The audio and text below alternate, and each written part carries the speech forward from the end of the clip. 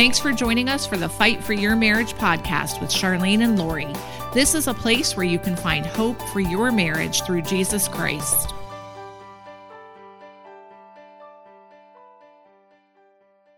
Hi, it's Lori. I'm so glad that you're joining us for another episode. I hope you're enjoying the Fight for Your Marriage podcast because we really love producing this content for you all. And right now, we're going to take a couple weeks off of a new episode. And we're doing that because I am not in the same state as my mom today. So we can't record a podcast right now. I'm actually out of state with my daughter who is having surgery today. So if you're listening to this on the day the episode is releasing on Wednesday, I hope that you will just pray for us today. It's kind of an emergency surgery she's having done, an unexpected illness that's come about, and we would love your prayers. But in the meantime, while we're gone, we wanted to share an episode with you. And this is one of the episodes that we recommend most often. And it's called The Journey to Restoration. You know, a lot of people think that restoration is a quick process, like my marriage is either restored or not restored. But oftentimes for many couples, it is a journey. It sometimes starts as a friendship that's budding again, or a dating relationship, or a spouse that moves home because of financial issues. All of these things are part of the journey to marriage restoration. And in this episode, we talk with DeAnn, who has a restored marriage. Some of you may know DeAnn because she worked with us for many years as one of our prayer partners. And she's going to share part of her story and what her journey looked like, and share what your journey may look like and ways that you can be open to God writing your story exactly the way it should be written.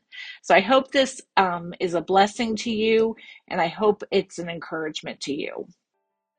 Hi, I'm Charlyne, and we're here doing a podcast with a very special person that we know, and it's DeAnn, who is a prayer intercessor at our office, and she is going to share her testimony, and we are really excited for her to share and encourage you, and I know it's going to bless you abundantly. Let's pray. Lord, we just thank you for today. We thank you for this testimony, and we just ask that you would touch all the people that are listening, and that you would touch and give them hope and encouragement, and may they believe that you can do anything. Nothing is too hard for resurrecting and healing and restoring and reconciling their hurting or dead marriage. It doesn't matter. God can do anything, and we just give you the praise and the glory. Just anoint us as we share, and we just thank you for DeAnn to be able to share this testimony today. In Jesus' name we pray. Amen. Amen. DeAnn, it's a thrill to have you here to be able to share your testimony to all of our men and women who are praying for marriage restoration, because we've known your testimony, and I know it's going to benefit many others, and so we just are blessed that you came to share today. Well, thank you, Charlyne, for inviting me, and it's not easy, but I would love to share so that it can help someone else who is going through marriage standing or marriage reconciliation, and it's possible. Amen, it is. Tell us about your dating and when you got married. Were you Christians, and how did that all start? I was raised as a Christian, raised Pentecostal, and my husband's family was basically Catholic, went to church on occasion. They weren't very active in the church. And my parents went through divorce when I was in my teens. So my family stopped going to church, and then I started taking a wayward path. So as my husband and I met, I was not in a good place with the Lord. We dated for about 2 years. We're having sexual relations, and I ended up getting pregnant. And when we went to the pregnancy center and got the test, we walked outside, and I said, "I don't want you to marry me because I'm pregnant." And he said, "No, I love you, and I want to marry you." Amen. So we got married within about 2 months, month and a half.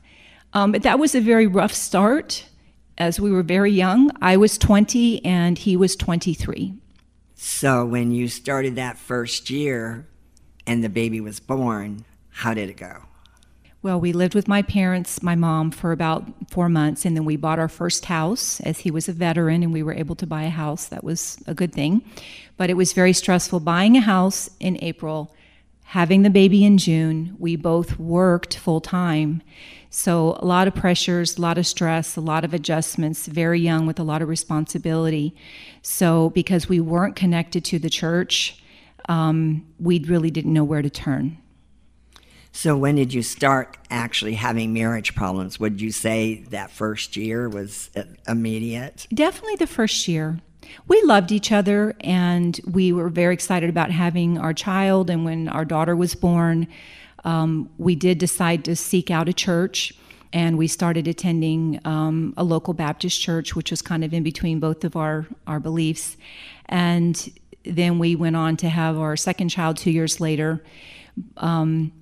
But because of my background with my family and his background, we were totally different. His parents were always married, never divorced. His mom was a full-time housewife and mom of 5 kids, and his dad worked and basically was in charge, as the head of the household, the way it should be. And my parents being divorced, my mom was a single mom raising 5 kids, and we saw her struggle and we saw her have to be independent. And my 2 sisters and I kind of vowed that, we know those vows aren't good, right. Vowed that we would never depend on a man, that we would always be independent. So that was kind of my unknowing underlying attitude in the marriage, is that I didn't like my husband telling me what to do or felt he was trying to control me, when in essence, as a Christian woman, I should have been submitted to him, right, and respecting him. But because he felt I didn't respect him, there was a lot of clashing, I guess you could say. And if you think about Ephesians 5, where we say, women, submit to your husbands as unto the Lord, we don't understand how important that is. And the men are to love their wives as Christ loved the church. But unfortunately, if he's not a believer, he doesn't even yet understand that true meaning. And then at the bottom of Ephesians 5, it says, women, respect your husbands. We find out that that's a problem, that the women say, what is there to respect?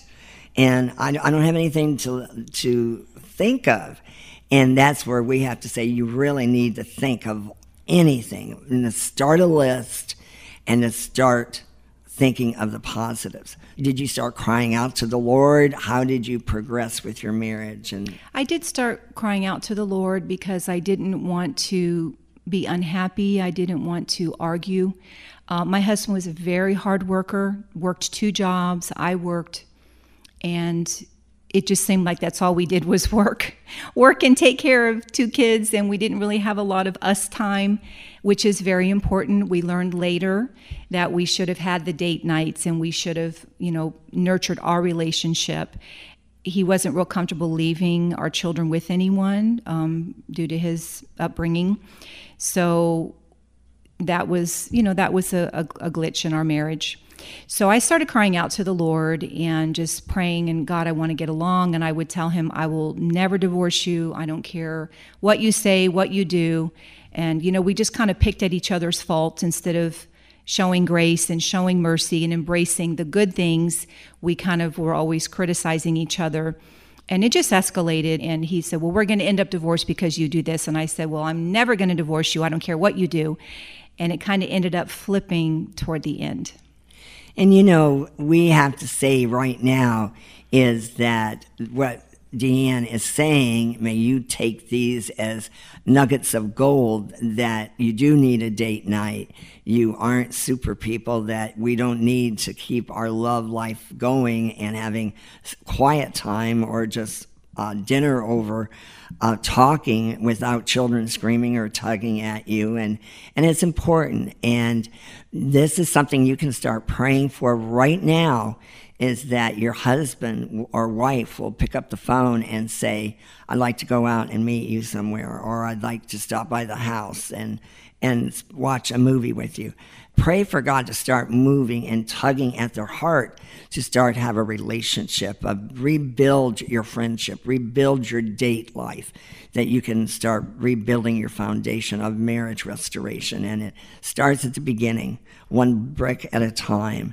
And that's so important. And we often, and I can say most of everyone I know and talk to, is there's at least one of us that have a critical spirit, that we see only the bad and not the good in each other, especially when we're arguing or fighting. And there's got to be one person that's going to step back and be able to say, zip the lips, and where we will not go down that road, and we'll hush and pray, and then we'll pray for that. Even if you're divorced, we want to have a transformation, a heart transformation for all of you, which you're going to hear from DeAnn.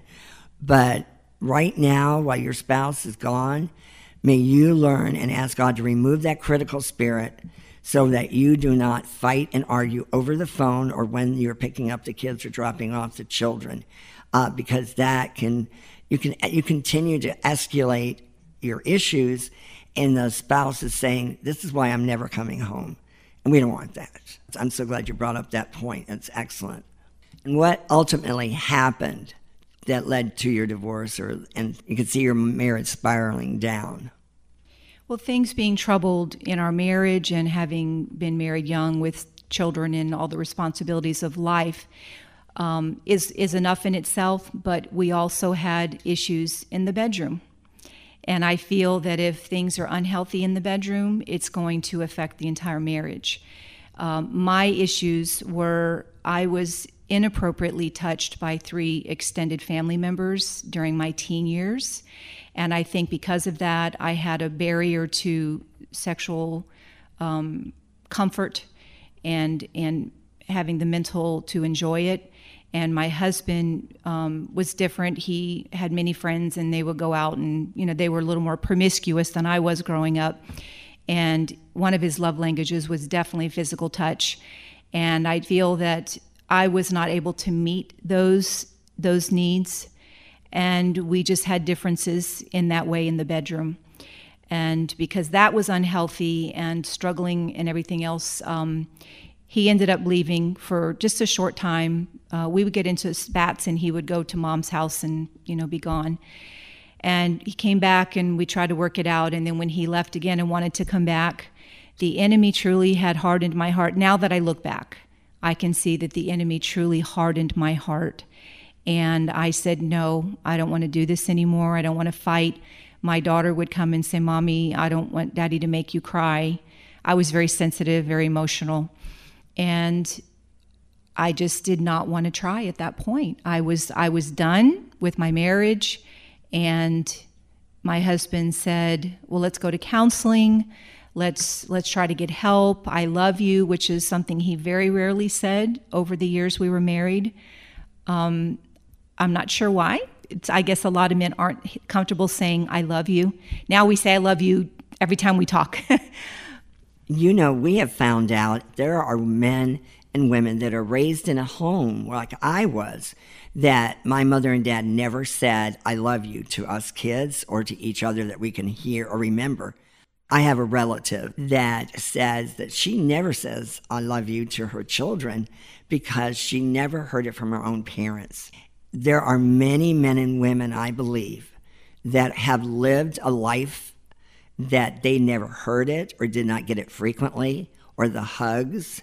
And may I encourage you, if you have that DNA, that you have had that in your life, may you ask the Holy Spirit to give you the agape love for your family members, and you start showing and speaking the love, the words, and the hugs to your children. And then if you can, when the Lord opens the doorway, that you can say to your spouse, I love you, because that will make a difference in our lives. In fact, may I recommend Gary Chapman, The 5 Love Languages.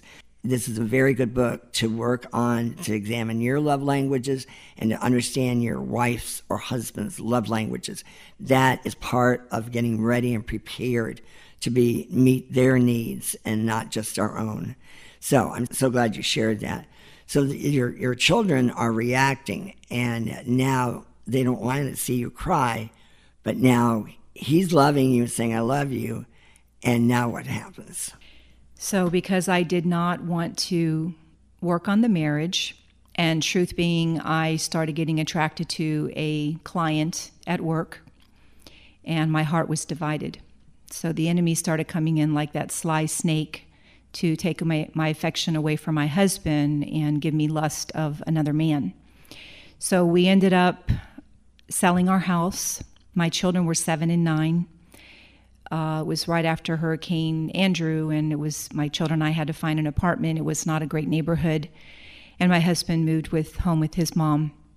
So the next 2 years, I was involved in this relationship, this adulterous relationship. My husband was going to divorce care group. He ended up meeting a woman there and started dating her. Well, after 2.5 years, everything was spiraling down in my life because I knew I was sinning. I was hiding it from my children. I had stopped going to church and it was all about me. So as the Lord showed me the end of last year, I was a prodigal. You never had considered that prior to that last year? Never saw myself as a prodigal. I thought that my choices were justified because of the issues in our marriage. And the lies of the enemy is that, well, I deserve better, I deserve to be happy. And it was all about me during that 2.5 years, what I wanted to do, the classes I wanted to take, the dance, the college, just having fun. When the kids went with their dad, I was, having fun with this person, I thought, but ended up suicidal. Where I sat on that bed one day, my kids were with their dad, and I said, I don't want to do this thing called life anymore. And just thought, how can I end it all? And that's when the Holy Spirit spoke to my heart and said, are you going to leave your kids without a mom? And I broke and said, no, God, I love my kids. They're my life. And I don't want to hurt them, but I can't do this anymore. Help me. And that's when the Lord told me, cut it off with him. So I broke up with the boyfriend. And within 2 weeks, the Lord led me to a church where my kids and I started attending and got connected. And that started my journey to healing and my journey to intimacy with the Lord. God does speak to his children, does he not? Yes. Even in the darkest of days. And that is what I want everybody to hear, is that even the darkest days, when you think it is as black as it can get, cry out to the Lord, because he sees and is right there with you, and he will speak to you and direct your steps. And wow, getting back into church and seeking the Lord and growing in the Lord, that is a total a transformation of God moving in your heart. And that's a huge praise. During this time of transformation and going back into church, were you able to talk to your husband and tell him what has transpired in your heart and life? Yes, he did see a difference in me quite quickly, because as the Lord really washed me and delivered me from depression, that spirit of heaviness that led to the suicide thoughts, he gave me such a joy, Charlyne, the joy of the Lord. I no longer had that gloomy face. I was glowing and shining and smiling, and people would say, "What's up with you? You're different." And I would just share Jesus with them and what the Lord did for me. So my husband did notice that, and we invited him to church, and I don't remember how soon after that, but he did come and try the church. Matter of fact, my whole family had been out of church. The Lord used me through that incident. All my family, my brothers, sisters, my parents, everyone ended up coming and joining the same church. So we were all in the same church, worshiping the Lord, growing in the Lord. And my kids and I just started praying for their dad, because we really wanted to see him happy. We wanted to see him have what we had. And he started coming, little by little, he started coming to church. So it seems like you're having a huge praise with your husband and all your family members attending church together. What was happening on the other side when you went back home, and in your life and his, what was going on? Well, truth being, I really had no desire to be reconciled with him. I came out of a divorced family, and divorce was in my grandparents and, the history. So I thought divorce was okay. I did not understand about covenant marriage. My husband was dating another woman for several years and was involved in that relationship when we were inviting him to church. And I was okay with that at the time, because I had no desire to reconcile with him. I did not want to go back to where we were. I was afraid. I didn't want to live that way. And at that time, I did not understand the power of God to change people and that he could restore. So my prayer was just for him and his life to really know the Lord as I was coming to know the Lord. But I do believe he saw the Lord blessing me. The Lord made a way for me to buy a house, and my business was prospering, and just he saw me growing in the Lord. There was one day when the Lord put something on my heart to speak to my husband, and I did not know how he was going to react. I was afraid, but I had to be obedient to the Lord. So when I went to pick up a child support check, I said, "Do you have a minute?" Came outside, and I just spoke 2 sentences that the Lord had me speak. And he said, "You don't know how long I've waited to hear that." And he teared up, and I teared up, and we hugged. And I believe that was the beginning of God breaking down those walls of hurt and pain, because he never understood how I could just throw him to the side and eliminate him from my life like we never had anything. And when the Lord woke me up and showed me that I had rejected my husband, I had rejected counseling, I had totally discarded him as my husband, that I had that aha moment that we speak about where I said, "Oh my God, what have I done?" And that was when I sat in my apartment sorting out pictures and looking at all the memories. And the Lord woke me up to, "Look what you've done." And I had to be accountable. Amen. Amen. I know everyone is going to be wanting to know those 2 sentences. Do you mind sharing? Well, I don't recall exactly what I said, but the Lord had me say something to the effect of, I was sorry. I apologized to him for hurting him, and I asked him to forgive me for what I had done in not wanting to go to counseling and save our marriage. Because during those first 2 years, while I was having the affair, he was depressed, and he was going to a divorce group to try to get help. Amazing.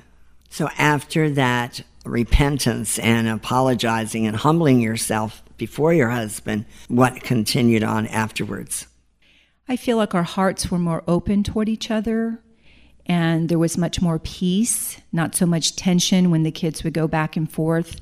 And even when I bought my house, he was so generous in helping me fix up the house and very, very helpful in that way. I believe, well, I know he told me later when we started reconciling that he always loved me, but I never indicated that I had any desire to be back with him, and I think he probably had some fear of rejection again because I did it before, so he never said anything about it. So we would just kind of tease around at times, and we were friendly, but he was still dating other women, and he had his own life. A couple hours north, he bought a house north, and God was sending people into my path to ask me, "Do you ever think that you would get back with your husband?"